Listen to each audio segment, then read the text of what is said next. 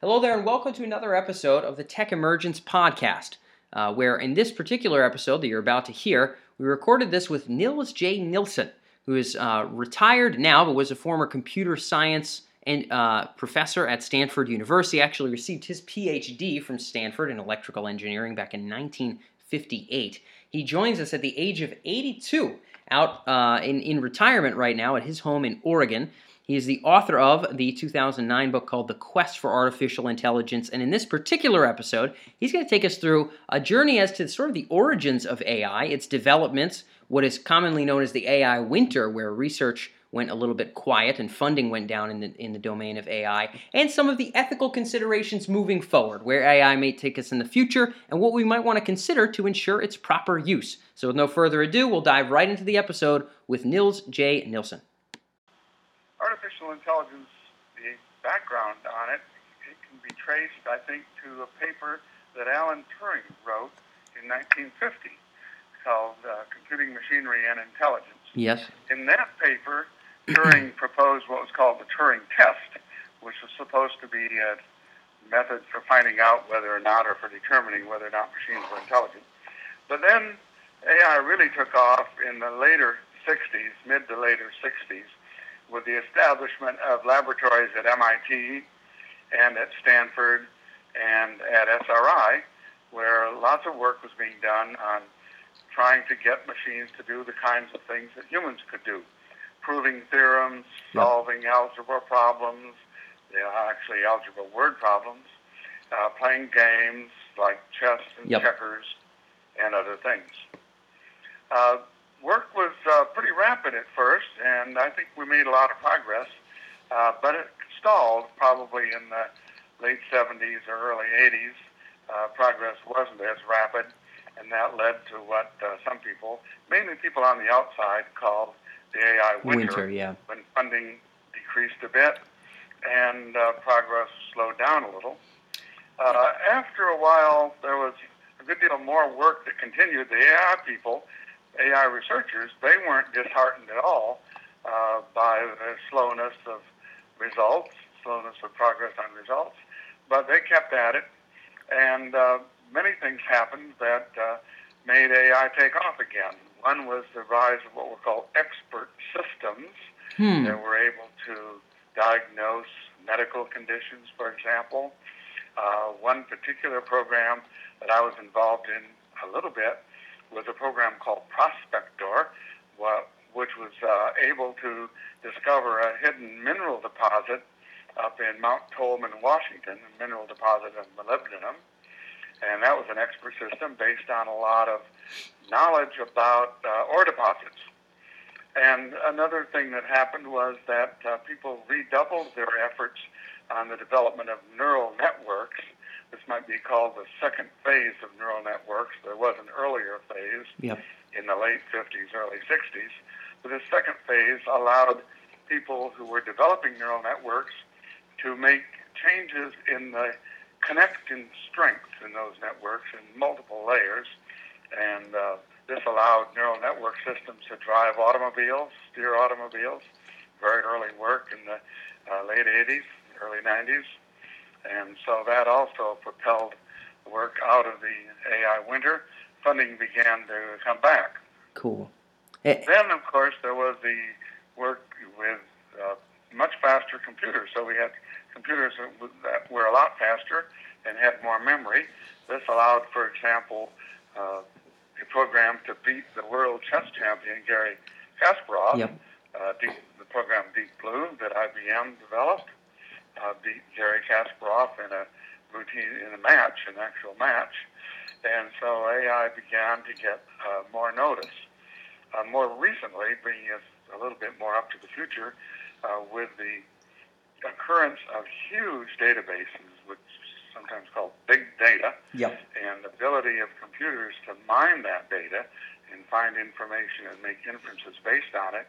This has led to a lot of new work on face recognition, speech recognition, language translation, and so AI really had what might be called a takeoff at about that time. These techniques also allowed Stanford University and Carnegie Mellon University to compete in DARPA, the Defense Advanced Research Projects Agency contest for autonomous automobile driving.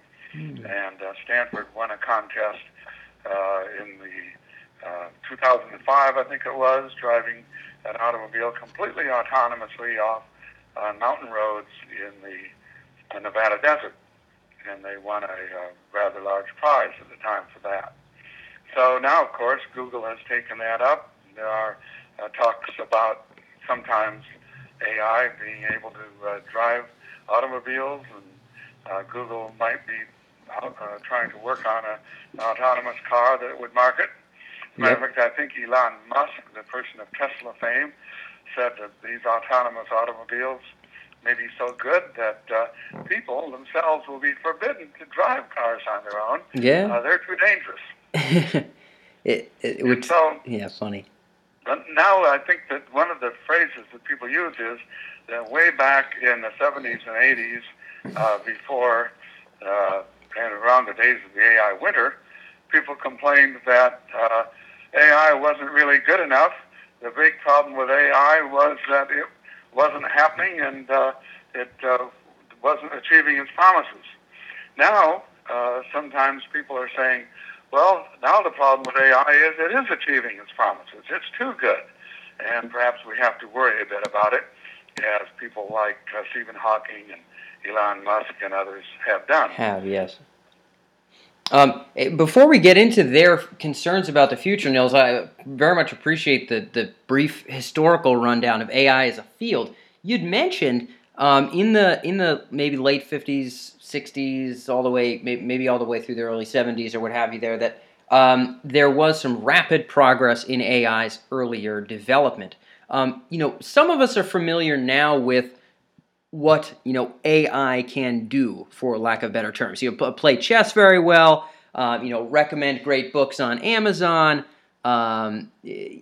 Various robot soccer tournaments or something like that. But in the earlier days, I imagine myself included, I'm certainly not all that schooled on what developments and leaps and bounds AI made in the 50s, 60s, and 70s. What were some of those earlier sort of rapid progress periods, and what did they yield for us?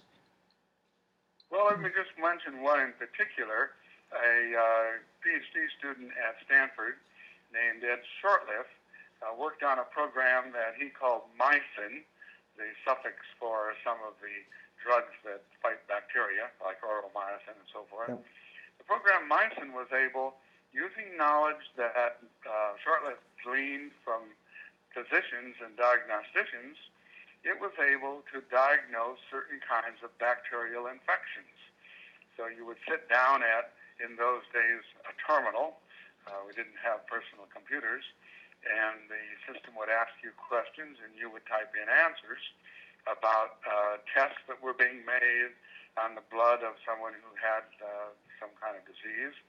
And the program would then attempt to diagnose not only what the disease was based on these tests and answers, but to prescribe therapy for it, what kind of antibiotic, if any, to give. So that was one example. And when was that? What was the years that was being developed, Nils? Well, I might have to refer to notes to get the exact the exact one on that. It all, after being in this field for 60 years or it blurs a little bit, I can imagine, yes. The outlines blur a little bit, but I'd say that was in the mid-70s. Okay, like got it. And some of the earlier, I mean, in the 50s and 60s, so I actually was unaware that there was anything close to diagnostic, what you would refer to as maybe expert systems or what have you, in the 70s, or as early as the 70s. In the 50s and 60s, what were you working on then? Was there a checkers playing, artificial intelligence or something? There were people trying to write checker playing programs. There was a guy named Arthur Samuel, who had been an executive at IBM, and he developed a championship checker playing program that was able to beat some world champions at the time. It was based not only on looking ahead in the tree of possibilities of moves by you and your opponent, but also was able to speed up that look ahead, take more advantage of it by various learning techniques that Samuel had developed. There are also some rudimentary chess programs, although they didn't do very well. They were able to play maybe C-level chess, something like that. There's work that I was involved in on robots. There was a robot we developed at Stanford Research Institute called Shaky the Robot. It had a television camera and a rangefinder, bump detectors, and it could roll around its environment, which we created for it in a large area at SRI.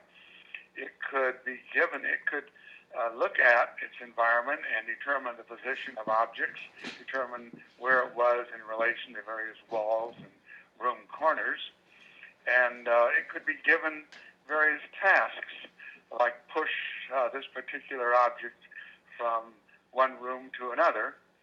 It could then make a plan based on a program we developed called STRIPS, S-T-R-I-P-S. It could then make a plan of actions to achieve such a goal.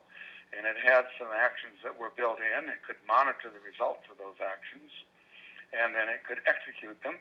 If there was a slip-up in some way, for example, the thing that it was pushing slipped off its push bar, it could reorient itself and get back on track. So it was quite a feat for the time, considering that in the 1960s, when we were developing this program, computers were quite limited.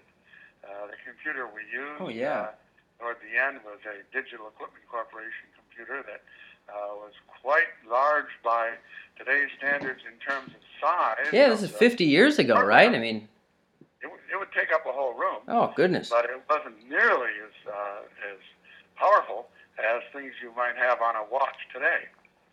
Yeah. So, and that was, again, 50 years ago, a robot to be able to push around objects and things along those lines. Those seem like sort of undeniably novel inventions and developments in the AI field. In terms of, nowadays, at least to some degree, we have an understanding of what value AI brings to society and to the business domain and industry in some way, shape, or form. I was on Amazon this morning looking up your books and seeing recommendations from previous purchases that I've made, and literature and philosophy and emerging technology, and the way that they're sort of presenting those to me, I am imagining is not random. In the 50s and 60s, was AI peeking its head into serving a purpose in larger industry and crunching numbers in some way and in performing some other feat other than sort of novel feats such as chess playing or pushing around objects in a laboratory? Well, I think that this brings up the point of what you might call demand pull versus technology push orientations. And by demand pull, I mean, well, there are problems out there, and they need to be solved, and can AI solve any of them for business or medicine or anything else? I suppose the Myson program had a little bit of the emphasis of demand pull. Oh, certainly, yeah. Although most of us at the time, I think, were more technology push people. We had this new technologies, these new techniques of AI, and we wanted to see how far we could push them. Yeah. How much more powerful we could make them. Various of us had different orientations about whether we wanted to be, quote, applied, or whether we wanted to do, quote, basic research. Yep. And I can't speak for everybody, but I was more on the basic side, thinking, well, these are all very interesting problems. Who knows when, if ever, the techniques we're developing now will really be used by anybody. But we were fascinated by the techniques themselves. And got it. So just moving the field forward. Wanted to push them. Yep, got it. Okay, and that's an interesting distinction. I believe I've heard the distinction before, but maybe was unaware of its application or its use. But I understand where you're going with now. Clearly today, AI's made some inroads into industry and things along those lines, probably standing on the shoulders of a lot of the exploratory, quote-unquote, basic research that might have just been sort of pushing boundaries and expanding on capacities and things along those lines that didn't immediately translate into some industrial purpose, but now today are maybe the basis of some applications for the companies that we know, the larger companies that we might recognize as utilizing artificial intelligence in some way, shape, or form. Which takes us a little bit to my final topic, Nils, which is the future of artificial intelligence, and more recently, some of the concerns around AI's potential detrimental impact in the future, assuming it gets quote unquote out of hand. So we've had our Elon Musk and Bill Gates and Hawking make statements of varying degrees about their concern of AI potentially running rampant or being developed in a way where it might, the Terminator movies come to mind, but that's not exactly how it would happen. But essentially get out of hand to the point where it becomes dangerous. It maybe has goals that are different than human goals and needs to get rid of us, or people could leverage it as weaponry or for autonomous, destructive robots or something along those lines. In terms of what you've heard of Elon's and of Gates's concerns for AI, what are your thoughts of those? I mean, are they legitimate concerns in any kind of time frame? Never mind a near field time frame. What's the perspective from you as somebody who's been involved in this field for 60 years? Well, I think the concerns theoretically are legitimate, and I don't think there's anything to worry about on the point that those people are talking about. That is AI escaping from the laboratory and taking over anytime in the very near future. I think, however, artificial intelligence and the techniques that it has developed already do pose other kinds of threats. Not that they're going to escape the lab and take us over, but threats, say, to our whole economic system, employment. A lot of the reason for some of the unemployment problems these days that continue to plague us involve automation. The fact that lots of jobs that people used to do and now can be done by machines. And lots of economists have said, well, we've had automation in the past. People have always tried to scare us that they're going to disrupt the economy and disrupt employment. But new companies start up and new technologies, and they employ more people than those that were displaced. But the problem is that if you have human-level AI, and we're getting somewhat closer to it, those very jobs that will be created are, in fact, jobs that machines can do also. And so it might be that the net result of it all is a decreasing need for human labor. And now, should we regard that as a threat, or should we regard that as, well, lots of people have jobs they don't like. Why should we regard eliminating the need for people to work at those jobs as a threat? They can then spend their time doing more creative things, whatever it is that might be.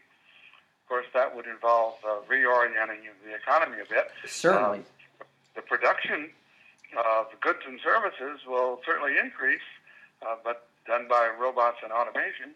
I think the big problem for us is to decide, okay, how do we distribute all of those goods and services to people who actually aren't earning a salary? Yeah, so you see the bigger immediate concerns in terms of big picture, maybe could be detrimental AI effects, to more be around the economy and unemployment and what we do with people that, frankly, can't get a job because robots can do it just as well, or an artificial intelligence program of some kind can do it as well. Yep, that's one of the threats. There are two others. Yeah, go ahead. One is security, and with AI systems, people will be monitored more than they are used to or would like. Cameras at airports, on street corners, etc. So there's a concern. The other concern, which I think is quite serious, is the use of autonomous weapons. Yes. That planes can be flown. Right now, the drones, of course, that fly around are not autonomous. They, generally speaking, are guided by somebody in Nevada who pushes the button on whether they're firing a missile. But currently, the technology is certainly capable of having them fly autonomously, make decisions on their own autonomously, and fire missiles autonomously. And so that's something that not only we, as a, quote, defender of democracy and so forth, should pay careful attention to and worry about, but other nations will be able to do this also. For sure. And given those immediate concerns, Nils, what do you think that we need to do, either in America or internationally, as AI, as research is developed, as applications are sort of rolled out? Do we need to focus on some degree of global policy around these technologies? Do you think, that there needs to be more transparency in certain areas? What would we do in order to ensure? I mean, I think that the continued development of autonomous weapons, of surveillance, better and better surveillance, it's going to be very difficult to turn back the clock on those technologies. I mean, I think that they're getting better and will continue to. Even given that, how do we address the concerns, even if it's only one of them, that you had just brought up? How do we take the fact that the technology is getting more and more developed, but protect ourselves from killer robots and potentially from some of the detrimental effects of over surveillance or something along those lines as well? What are your thoughts there? Well, each of those threats, I think, may have separate, different sorts of responses. But at least on the autonomous weapons, probably that's a thing for international collaboration to think about. Whether that be the United Nations, which sometimes is not as effective at the kind of control that it can exert as it should be, but other alliances, NATO, discussions with the Chinese. For example, I don't know what you do about the Middle East. That's a hodgepodge anyway. Sure is. So no, those are things which I think we have to be involved in with other nations, and we have to be able to lead the way on things of that sort and set good examples. We're not as good as we should be at setting good examples. Our ability to sell arms to nations in the Mideast, for example, certainly is not what I would call setting a great example for other countries. But anyway, be that as it may, we need to redouble our efforts there. On other matters like employment, well, I think we need to think a little bit more about, okay, are we going to have a more income, a policy of income distribution or reverse income taxes or something? Not only is there the problem of getting the ability for people to purchase the goods and services made by robots and other automation, but there's the need of, well, what do people do with their time? In the past, well, people didn't have that worry because they had to work. But if they don't have to work, what do? Can't very well go back to the old breads and circus thing of the Romans. But, well, we could. I mean, most people do that to some degree or another today with television and McDonald's. But I'm with you. Yep. So anyway, we need to think a little bit about that too. And, that I think is something that will involve politics in this country, and think tanks will probably come up with various ideas, and the citizenry. I think one important part of it is that the citizenry has to be more well informed about these threats than it is at the moment. Got it. So proliferating these conversations early, thinking through some of the consequences, and having maybe at least some feet to fall on, when maybe a grander shift away from manual human labor is at hand, and have some theories to be able to jump into, or some models about how that might work out, and think through those more thoroughly already? Yep. If you look at my webpage, you'll see I wrote a paper back in the early 80s, I think, called Artificial Intelligence, Employment, and Income. And I was worried about that part of the problem then. Some people thought I was thinking about it a little prematurely. But anyway, a lot of that stuff is still with us, is now with us. Well, I'd like to think maybe, Nils, you were just a little bit ahead of your time in a good way, my good man. And I appreciate you being able to take us through a little bit of a journey through time in the development of AI and some ideas about its future. As somebody who's been involved in this field for over 50 years, it's fantastic to be able to glean your perspective. I appreciate you taking the call out of retirement and being able to share your wisdom with us today here on Tech Emergence, Nils. Thanks so much. Well, it's been fun for me too, and good luck. Perfect. Hey, thanks for tuning in, guys. If you're an entrepreneur or a future thinker with an interest in businesses, transitions, or technologies that have the potential to alter human potential.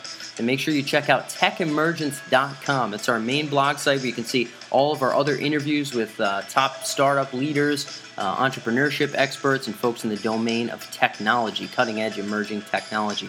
If you have a particular interest in how technology can affect the future of human consciousness and our conscious experience, then be sure to also check out sentientpotential.com. There we explore a lot of the ethical considerations and really serious moral matters of emerging technologies, in addition to interviews with great philosophers and technology experts of our day. More than anything else, always feel free to reach out. If you can find us via email, you can reach out to us there, or whatever other way. Find us on the blog. Be sure to drop comments. We believe that the serious conversation about the future is not only open-minded, but also interdisciplinary and multifaceted. So we'd like nothing more than to be able to glean your ideas as well. So with that being said, with the best of intentions for a brilliant future, this is Dan Faggella signing off. And we'll see you next week.